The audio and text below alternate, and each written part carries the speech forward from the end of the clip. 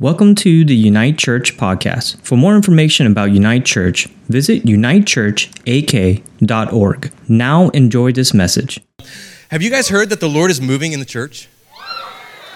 There's revivals that have been popping up. It's like the awakening is happening. There's revivals that have been popping up in college campuses all over America, and my little brother is a pastor in Texas.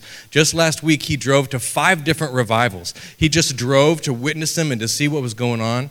And I was talking with him on Friday and just asking him, what did you notice at all these revivals? And there are 3 things that he noticed at all 3 of these revivals. The first thing is the presence of God. The second thing was the power of God. And the third thing, and this is what we have trouble with, the people of God. If it weren't for the people of God, we would all want the power of God and the presence of God, right? We want more and more of the presence of God, but the problem is there's like people stacked like cordwood. People everywhere, people all over the place. Here's the thing. The Lord dwells in the presence of his people. You cannot have a move of God without the people of God. That's where he moves. You can't have a great awakening without people that need to be awakened, right? In fact, the Lord always shows up where troubled people are, which means if I want to receive the power and the presence and the anointing of God, I also have to be willing to hang out with flawed mortals. If I want to receive the power and the presence of God, I have to be willing to hang out with messed up ministers. In messed up ministries, because that's where God shows up in power. And it's the only place that God shows up in power until we get to heaven. But that's what I have a problem with. Because I get offended with people. People hurt my feelings. People do weird stuff. And I don't like it. And when weird stuff happens, I want to go somewhere where there's less weird things happening. But I want the presence of God. And for some reason, God shows up where weird people are. Because that's the only kind there are. So today we're going to talk about how do I receive the good gifts of God from flawed leaders? How do I receive God's goodness through flawed ministry? How do I receive the good things God has for me in the midst of jacked up humanity? Because he only pours his presence and his power in earthen vessels. You know what that means? That means you're going to see the power and the presence of God in crackpots.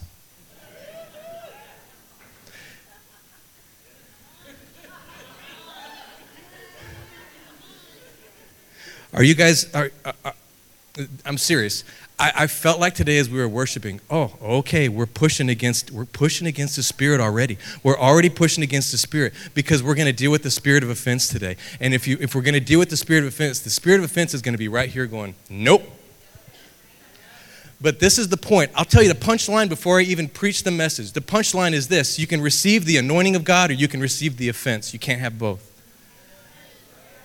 And I want the anointing. I've discovered over the years, I've finally discovered that I want the anointing more than I want to be offended. Are you ready to receive something? Can we pray? Lord Jesus Christ, we need your help. If you need God's help because sometimes people are offensive, would you just turn your hands up to the Lord and surrender to him? If you're never offended by people, then you're probably not breathing.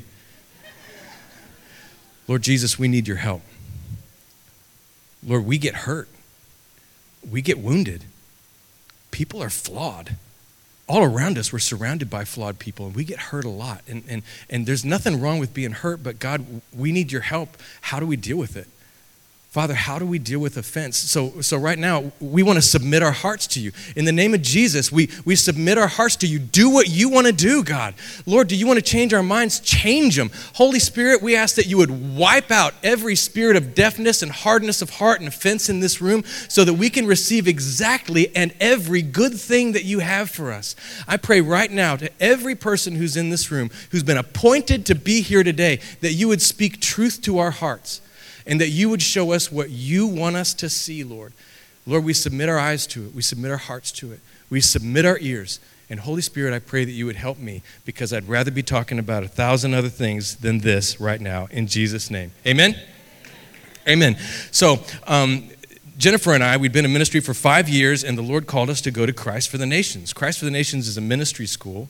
Didn't make any sense to me why I was in full-time ministry, and the Lord turned around and asked us to drop my job with 2 little kids and go back to ministry school.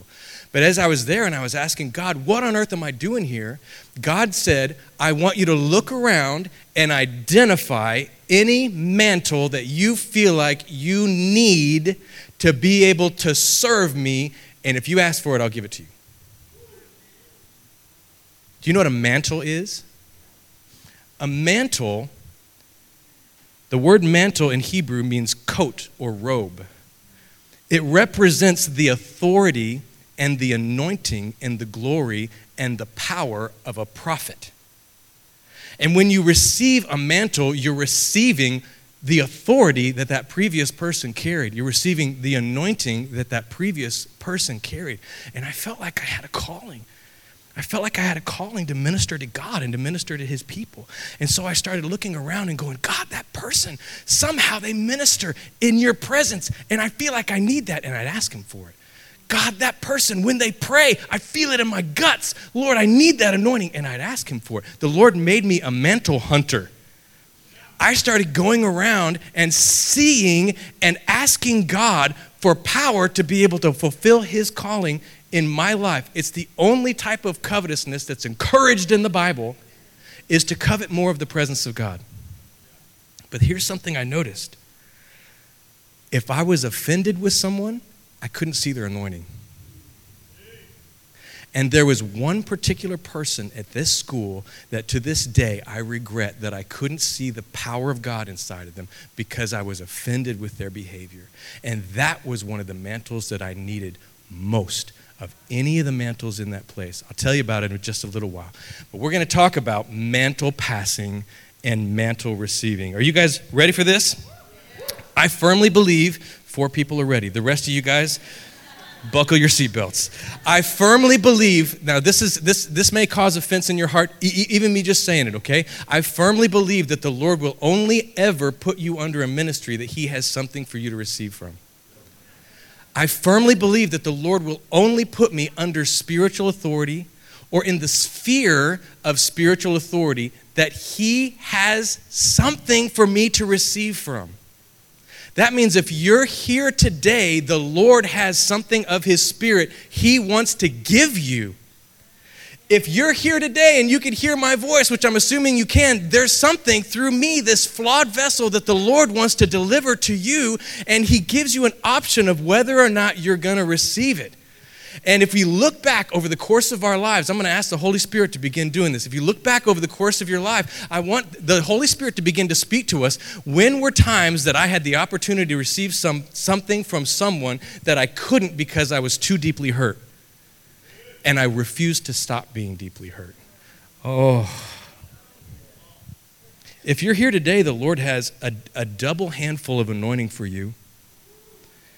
And he wants to offer it up, and he's giving you the option. Do you want this, or do you want to hold on to the hurt? But you can't have both. So you guys are sure quiet. Oh my gosh.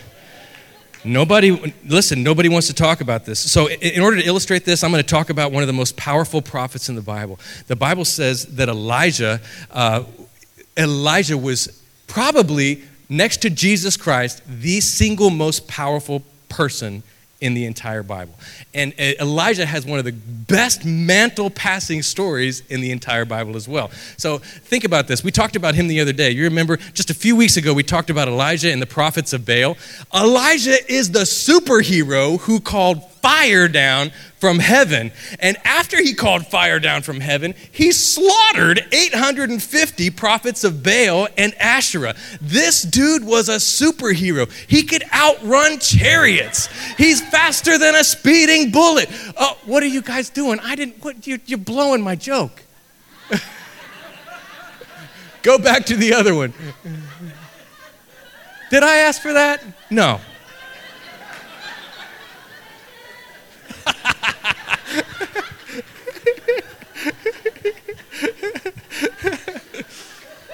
I'm just going to start over. Actually, it's great. We're already there. Look, this guy could control the weather.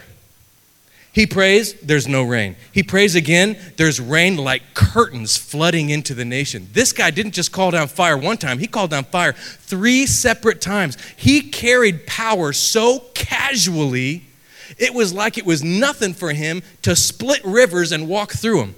That was Tuesday for Elijah. So when you think of Elijah, you might be thinking about this old man in a robe, but when I think of Elijah, now put up the Hercules picture.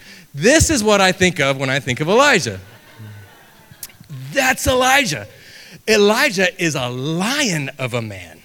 Elijah is a powerful man. The Bible says he walked around in like camel hair outfits with leather belts. The dude was the Marlboro man. He was bad to the bone. He was this kind of guy. He was not a guy you wanted to mess with. He was a superhero, if there was ever a superhero in the Bible.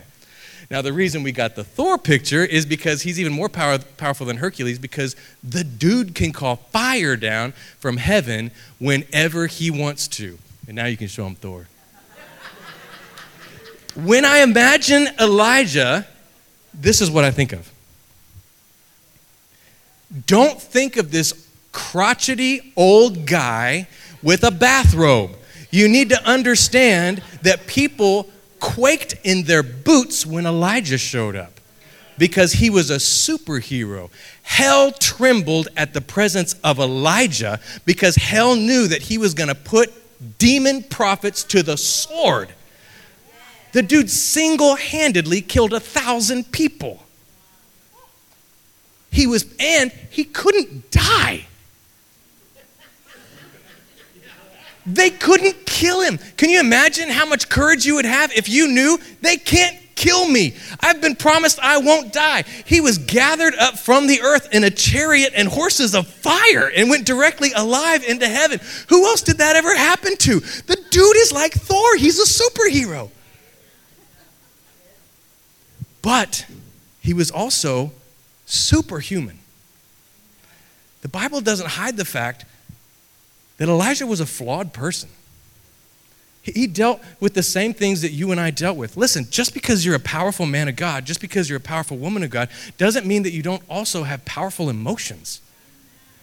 That you don't also have powerful flaws. Here's the problem. Elijah was a superhero, but he was so superhuman that without even meaning to be offensive, he was offensive.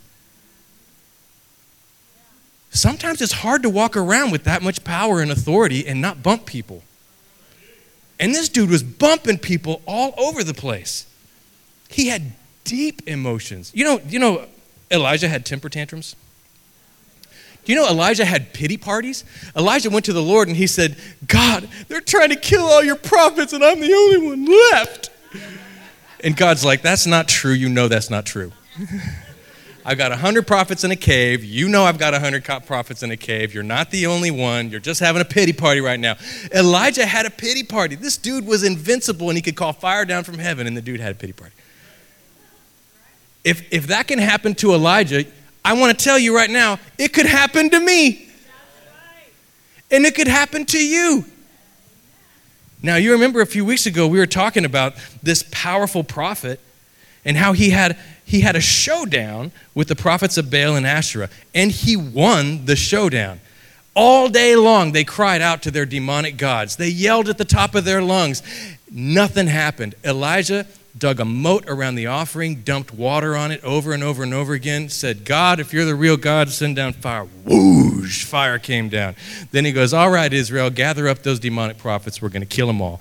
He kills all of the prophets of Baal and Asherah. And then he has one of the worst days of his life immediately after that. Have you ever noticed that sometimes after your greatest victories, you get nailed the hardest by discouragement? You can get nailed the hardest by frustrations. Why? Because he just spent 3 years ministering in a drought. He just poured himself out for 3 years straight. He just poured everything out in order to combat the enemies of God, the armies of darkness. And honestly, even a superhero gets tired. If you've never been in ministry, ministry will make you tired. It'll make you so tired that you may say something that later you regret saying. It'll make you so tired that you may treat somebody in a way that later you regret treating them that way. It'll make you so tired that you'll do things you wish you hadn't done, and you may even sin.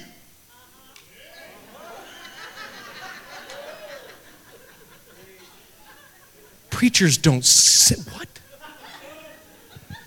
There's no sin in the church. Listen, can I let everybody off the hook? There's only broken people in this room right now. That's the only kind that need a healer, including this one, including that one right there. Right? We need Jesus. And the likelihood is if you hang around long enough, like exactly one service, you're going to get offended. Because he's going to preach about poop.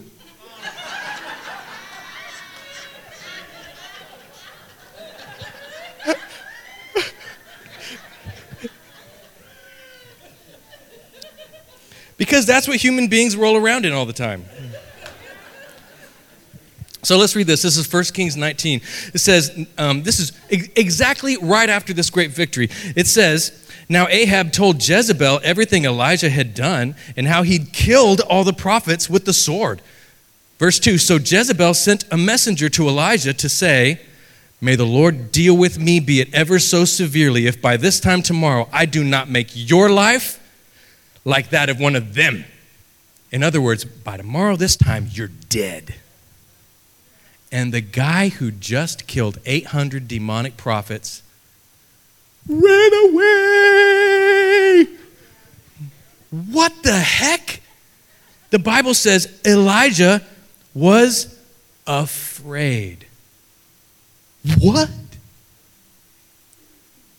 Why didn't he just go, Jezebel, fire on you? Why didn't he just, you know what? That's what he was supposed to do. That's his mission. His mission was to take down Ahab and Jezebel. You know what he should have done? He should have stood up and said, Ahab, fire on you. Jezebel, fire on you. Boosh. All right, we're done with that. What's next? That's what he should have done. But you know what happened? He's a human being, and he was worn out, and he got intimidated. He became afraid because she had a spirit of intimidation because she's a freaking witch. And this superhero showed human frailty and ran for his life. When he came to Beersheba in Judah, he left his servant there while he himself went a day's journey into the wilderness. This guy, he just wanders by himself into the wilderness, came to a broom bush, sat down under it, and prayed that he might die. Is it possible that a man of God could become so depressed, could become so discouraged that he even has suicidal thoughts? Is that possible? This is the greatest prophet in the Bible. And he's dealing with very human thoughts. He prayed that he might die. I've had enough, Lord. Take my life. I'm no better than my ancestors. Then he lay down under the bush and fell asleep. I want to tell you something. If you hang around with people who are anointed, eventually you're going to see that part of them that's not anointed. It's going to happen. You're going to see if Elijah got this discouraged, you're going to have a season in your life that you get this discouraged. And let me just ask you to please have grace, because if you're hanging out in a ministry, you're going to see people in that ministry who are this discouraged, people who are this afraid, people who don't know what to do. And you know what he could have done? He could have said, God, I'm afraid, help me. And God would have helped him. He said, God, I feel like I want to die. And God would have helped him. But what he did instead is he ran away. And for some people, it's okay to run away, but when you're a general in God's armies, you can't abandon your post. And so the Bible says that he went and he laid down and he wanted to die, and God sent an angel, and the angel gave him bread and water, woke him up and said, eat something, you're exhausted. So he ate this angel bread and this angel water, and he falls back asleep again. The angel wakes him back up and said, eat, the journey's too long for you. He wakes up and he eats this bread and he drinks this water, and he gets up and he runs for 40 days to Mount Horeb. This dude can outrun a chariot. I don't even know how far you can run in 40 days, but he ran 40 days on the strength of that one meal. You know what? God helped him run away. If you said in your mind that you're going to run away from the mission of God, he might even help you do it. But look what happens in verse 9. When he shows up at the cave at Mount Horeb, and you remember the story of Elijah coming to the mouth of the cave, and there's a huge earthquake, and there's rocks falling off the mountain, and the wind comes, it's enormous supernatural wind, and starts blowing the rocks like a tornado all over the place, and the fire of God comes, and the rocks are being split in half, and the Bible says the Lord wasn't in the wind, and he wasn't in the earthquake, and he wasn't in the fire, but then he showed up with a still small voice, a little whisper. And this is what he said. Elijah is so frustrated and he's so discouraged. He runs away and he's running to God, and he's expecting God to say, did that ugly lady scare you? Did that mean lady threaten you? Come here, baby. Come here, baby. But he's a general of God. He's not a little baby. He's the most powerful man of God in the whole country. And so this is what the Lord says to him in verse 9. The word of the Lord came to him. What are you doing here, Elijah?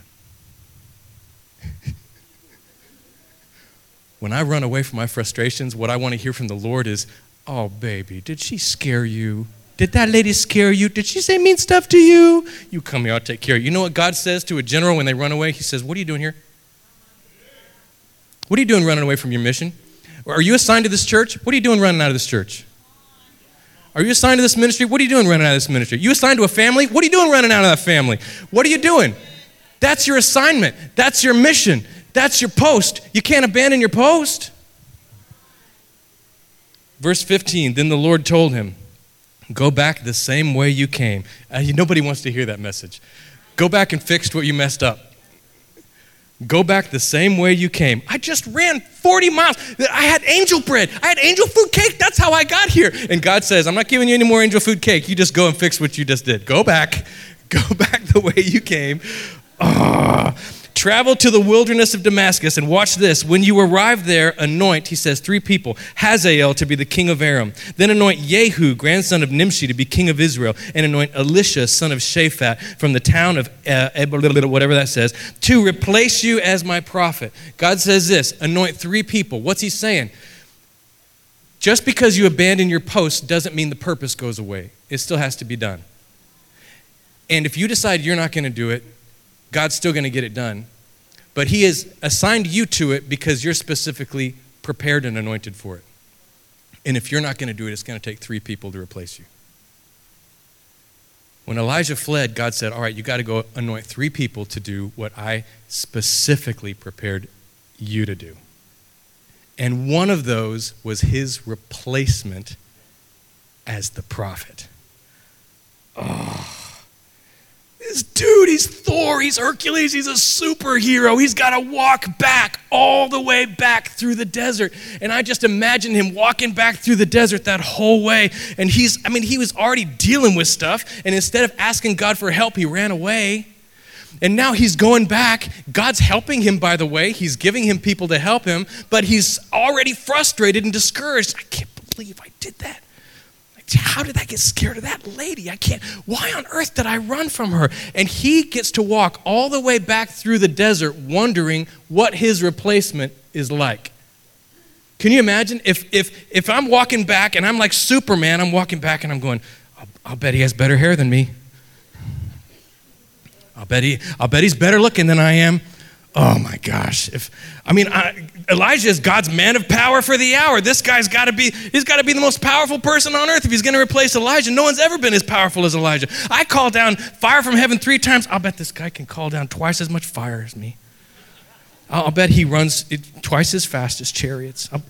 I'll bet this guy he didn't even have to pray 7 times before it rains. He can just pray and then just rain just comes, just like that for this guy. That's probably, he has to walk back the entire way wondering who he's about to anoint to replace him. Because he's about to pass on his mantle. He's about to pass on his anointing. Okay, you with me? Now, if you were Superman, if you were Thor, and you were going to find your replacement and give them your mantle and anointing, you would expect somebody who is even superer than you, right? I want to show you when he's walking over this hill after all these long, arduous miles. He comes over the hill, and this is what he sees. Ready? Da, da, da. Can you imagine Thor walking over the hill? He's like, who's my replacement going to be? He's probably got a bigger hammer than me.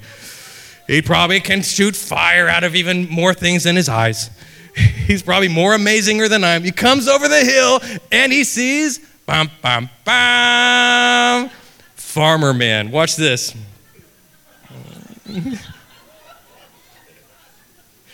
This is 1 Kings 19 through 20. Says, so Elijah went from there and found Elisha, son of Shaphat. He was plowing with 12 yoke of oxen, and he himself was driving the 12th pair. You know who God appointed to take Elijah's place?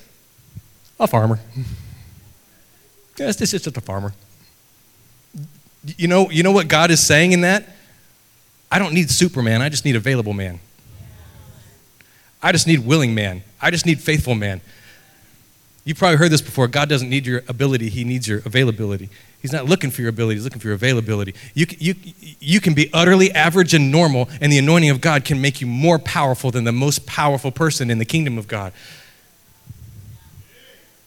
Can you imagine how frustrating that was for Elijah?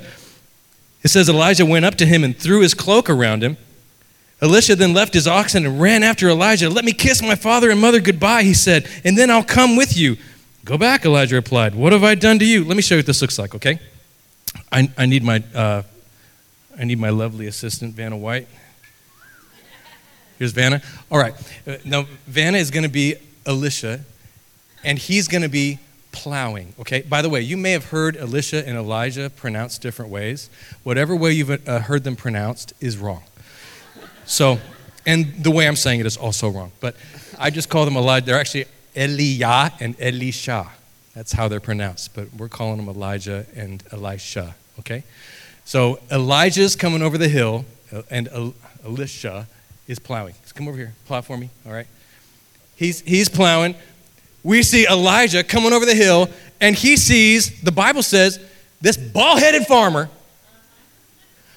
a totally average, pushing a plow. And Elijah's like, seriously? You're replacing me with him? That guy for real? And this is what I think happened. I think Elijah got offended because this is what happened next. He takes his mantle off and Elisha's plowing, and he walks up to him and he does this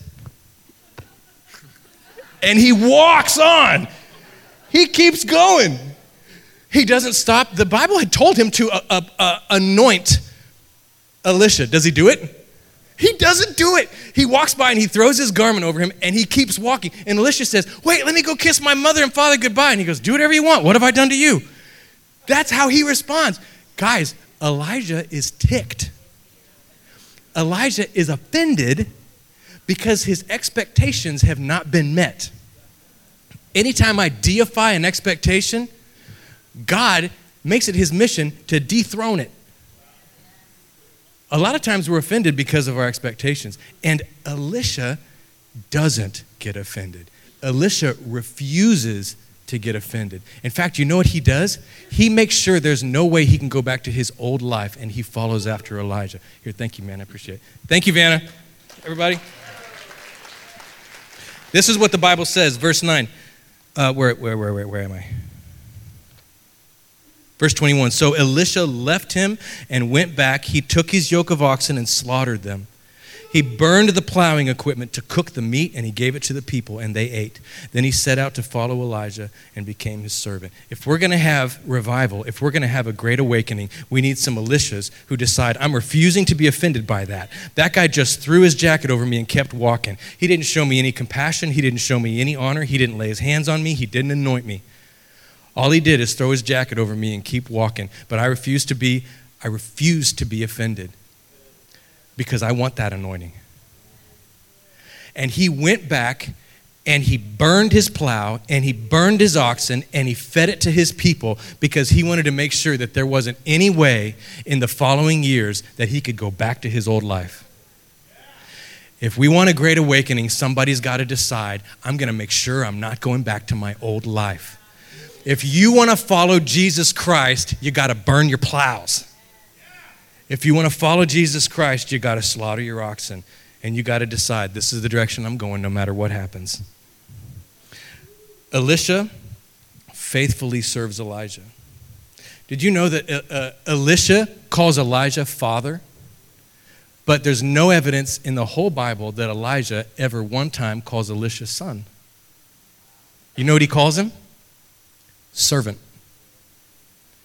Can you imagine? If it were me, if I'm calling this guy father. I want a father. I want a spiritual father. And he's calling me servant. That hurts. There's reason to be offended. That hurts. Some of you have reason to be offended. You've been hurt. It's a legitimate hurt. Listen, Elisha served Elijah for years. He gave Elijah his youth. He gave him the best days of his life. He cooked his meals and he brought them to him. He prepared his clothes for him. He acted as scribe. He gathered up his animals. If he was going to go somewhere, Elisha took care of the donkey. And he was never once called son. He was always only called servant. And he knew that God had commanded Elijah to anoint him as the next prophet. He wasn't called next prophet. He wasn't called disciple. He wasn't called trainee. He was called servant. And every time he brought that meal to his master, I wonder if he thought, I wonder if today's the day he's going to lay his hands on me. I wonder if today's the day he's going to anoint me like God told him to. And you know what? That day never came.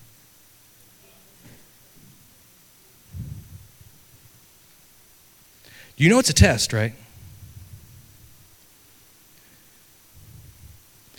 You guys remember the story I told you just a few moments ago about Elijah being taken up into heaven. Elijah is one of the only men in the Bible who never died.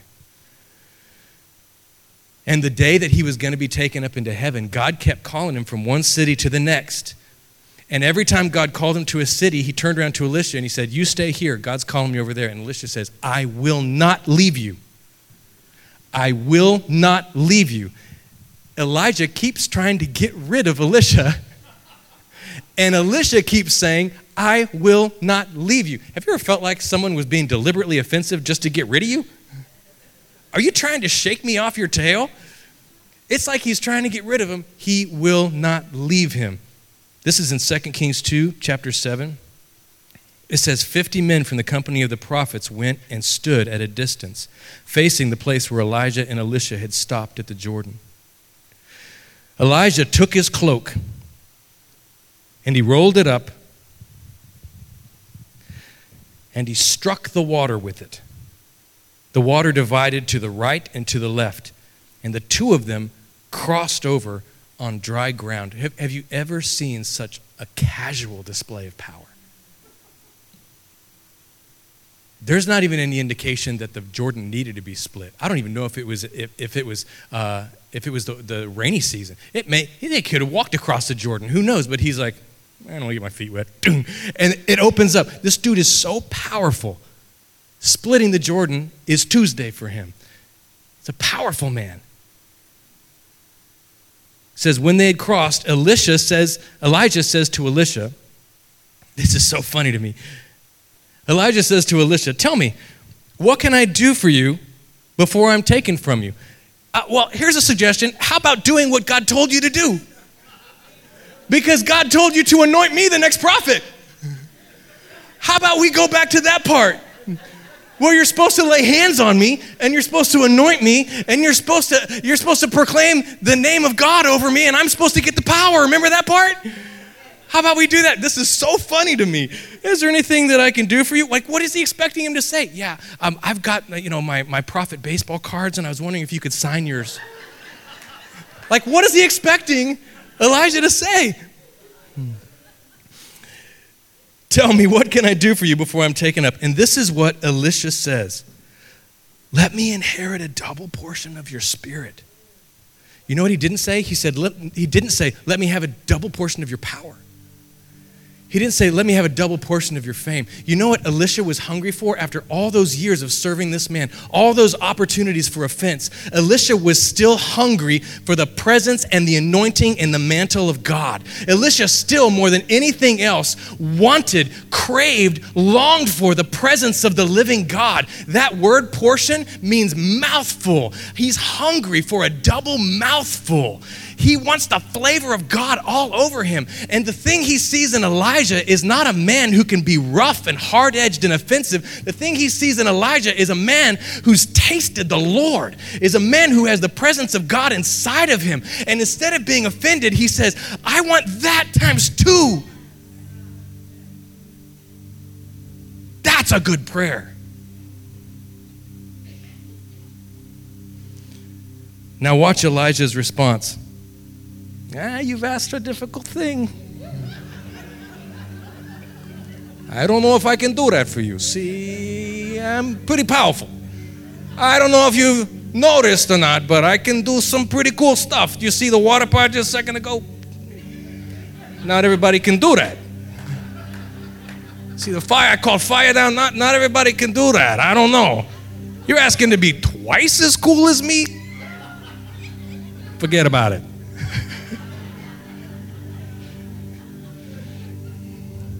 This is so funny to me. You've asked a difficult thing, Elijah said. And then he puts a condition on it. He says, yet if you see me when I'm taken up from you, it will be yours. Otherwise, it will not. What? Why'd you put a condition on this? What? This is what God told you to do. This is what the Lord commanded you to do. This used to really frustrate me because I'm like, why are you putting a condition on something that God commanded you to do for him? God commanded you to anoint him. This is why. Because unless you see it, you can't receive it. And if you're offended by the prophet, you can't see the anointing of the prophet, and you can't receive the mantle of the prophet. If you're offended by a ministry, you can't see the anointing of the ministry, and you can't receive the anointing of the ministry. You have to see it in order to receive it. So what Elijah is saying is, this is the test. Have you been too offended to see it? If when I'm taken up, you see it, then you can receive it. Oh, that's a different thing altogether. Verse 11 says this. They were walking along, talking together. Suddenly a chariot of fire and horses of fire appeared and separated the two of them. And Elijah went up to heaven in a whirlwind. Elisha saw this. And he cried out, my father, I see it. The chariots and the horsemen of Israel. And Elisha saw him no more. Then he took hold of his garments and he tore them. Mourned. You know why? He lost a father. The first thing in his heart wasn't, I get the anointing. The first thing in his heart was, I lost a father. I love him, even though he's hard, even though he can be difficult.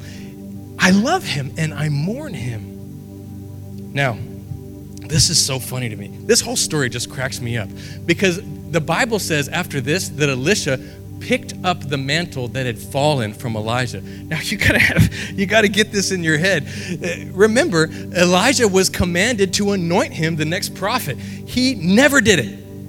Never laid his hands on him, never prayed, never anointed him, never passed on what he was told to pass on. But this is what happens. It's like, this is what's going on in my mind. It's like the chariots and the horsemen come and they come down, they pick him up, and Gabriel is wow, he's riding the horses and he's got the chariot and he comes and he picks up Elijah and they take off. Woo! And Elisha's like, righteous! This is awesome!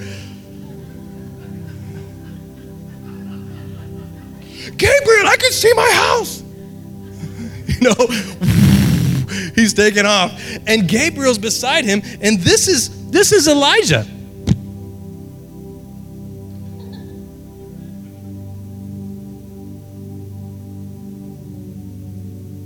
This is my granddaddy's coat, remember? This is Elijah. He's wearing his mantle, and he's going up in the chariot of fire, and he's got Gabriel, the angel, the archangel, right beside him. This is awesome! And I can just imagine Gabriel looking over and going and elbowing him. And Elijah looking over and Gabriel going.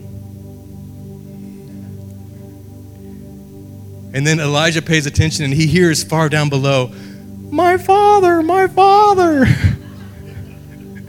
The chariots and the horsemen of heaven. And Elijah goes, oh, yeah. I almost forgot. He reaches over the side of the chariot and goes. And here's Elisha down below. And this mantle goes.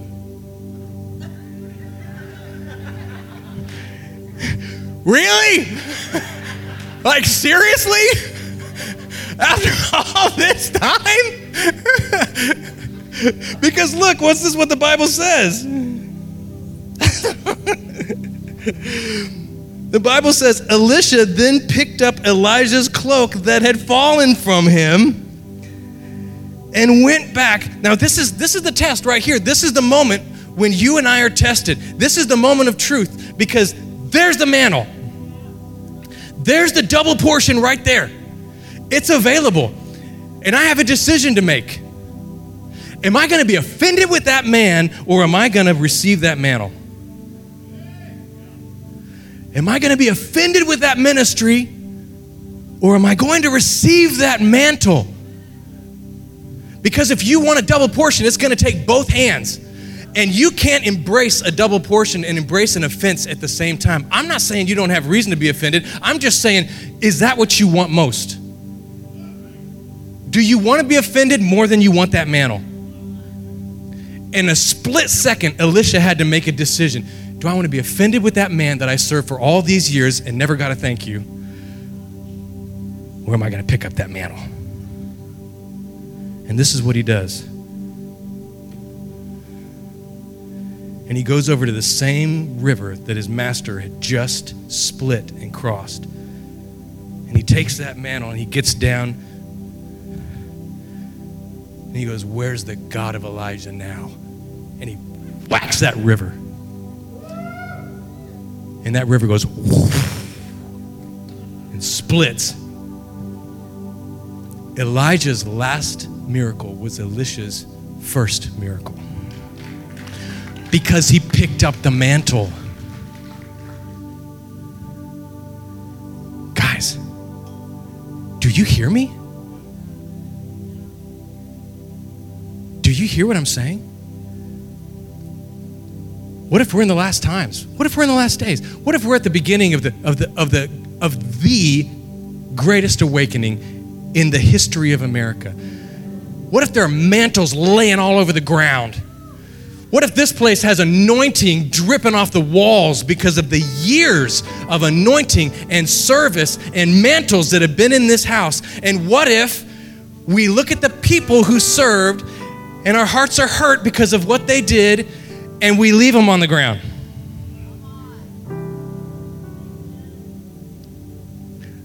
Elijah never laid his hands on Elisha. You don't have to have your Elijah lay hands on you. Elijah never anointed Elisha. You don't have to have your Elijah anoint you. All you have to do is be willing to let go of that offense and see the anointing and say, God, I want that. The hunger that that man has, I want twice that. The hunger that that woman has, I want twice that, God. The presence that's in that building, I want twice that, God. because I'm not satisfied with even that amount. Because I've tasted and seen that you're good. And I'm willing to throw everything aside and burn every plow and slaughter every ox. I'm willing to let go of every offense because God is better to me than that. Do you know that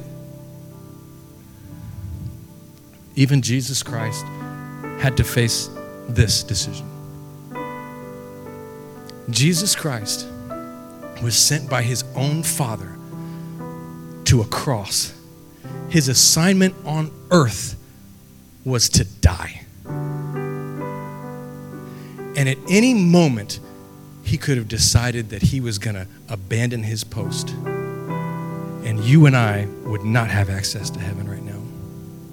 You and I would not have access to forgiveness right now. It was God's plan that he would suffer. It was God's plan that his son would be crucified, that his son would die so that you and I can be forgiven for our sins. And it was the only way. There had to be a perfect sacrifice. And there was only one person who could do it, the Son of God, Jesus Christ. Only one person had the anointing, had the life, had the heart. Only one could do it. But can you imagine? It's one thing to conceive a thing, it's another thing to watch it. Can you imagine being the father watching the centurion strip the flesh off your son's back? Can you imagine the father watching the centurion strip his clothes off of him and hang him naked and humiliate him and mock him? Can you imagine the father watching the centurions beat his son nearly to death? Hammer nails into his hands? He had to suffer and he had to die, but you didn't have to enjoy it. You didn't have to relish your job so much. You didn't have to be such a sadist. You didn't have to grind it in like that. You didn't have to do that. And listen, this is what I'm imagining in my heart as Jesus is hanging there on the cross. There's a conflict between the Father and the Son. And that conflict is, are we going to get offended right now? Because Jesus is hanging there and the sun begins to go dark. Jesus is hanging there and the earth begins to shake. And this is what I imagine. What I imagine is the Father God looking down and going, he had to die, but you didn't have to like it. He had to suffer, but you didn't have to enjoy it so much. And the Father God holding in his heart the decision, am I going to rescue my son from this or am I going to let them continue? Because they don't deserve this. And Jesus himself hanging on the cross going, am I going to call down angels from heaven and get off of this cross? Or am I going to keep allowing these people who hate my guts to do this to me? And there was a moment when Jesus hanging there, I'm convinced, saw the Father God and the fire in his eyes and that decision on the edge. And Jesus said something marvelous. He said, wait, forgive them, Father. They don't know what they're doing. And in that moment, Jesus had a decision to make. Am I going to embrace this offense or am I going to embrace that mantle? Am I going to embrace this offense or am I going to embrace my anointing? You know what Christ means in Jesus Christ? Christ means the anointed one. And it was in that moment that Jesus said, I'm going to drop the offense and I'm going to take the anointing because I want to save the world more than I want to be offended. And it was in that moment when the Father God said, I forgive them because of what you've done. I forgive them. And he decided, I'm not going to embrace this offense. I'm going to embrace the anointing. My family, my kids, this mantle. I'm going to be a savior God. Even Jesus Christ had to make this decision. Why on earth wouldn't you and I have to make it? Are you following me today?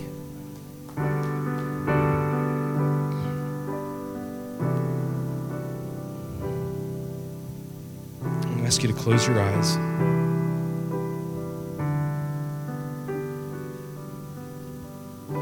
This is the bottom line. You and I, we get what we want.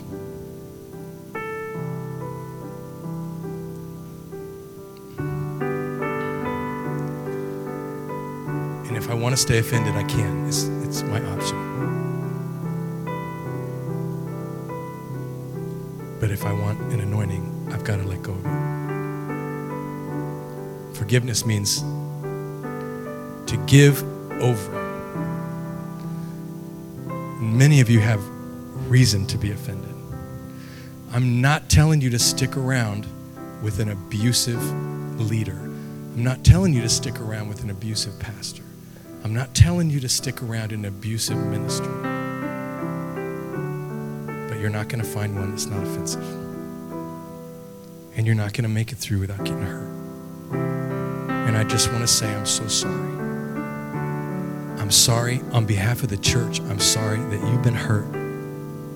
On behalf of pastors, I'm sorry that we hurt you. I know that we did.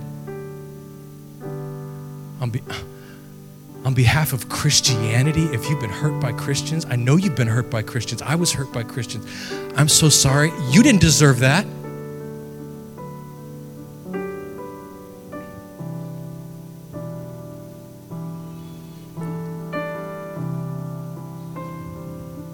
But today I'm asking that we clear the slate, because if we're going to be the church Jesus wants us to be, the people that the world needs us to be, then we need the mantles of our Elijahs. And we need our double portions. And that means we've got to decide that we're going to be a people that release our offenses.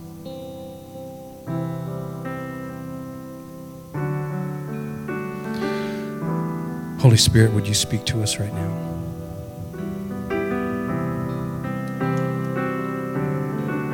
What is the Holy Spirit saying to you?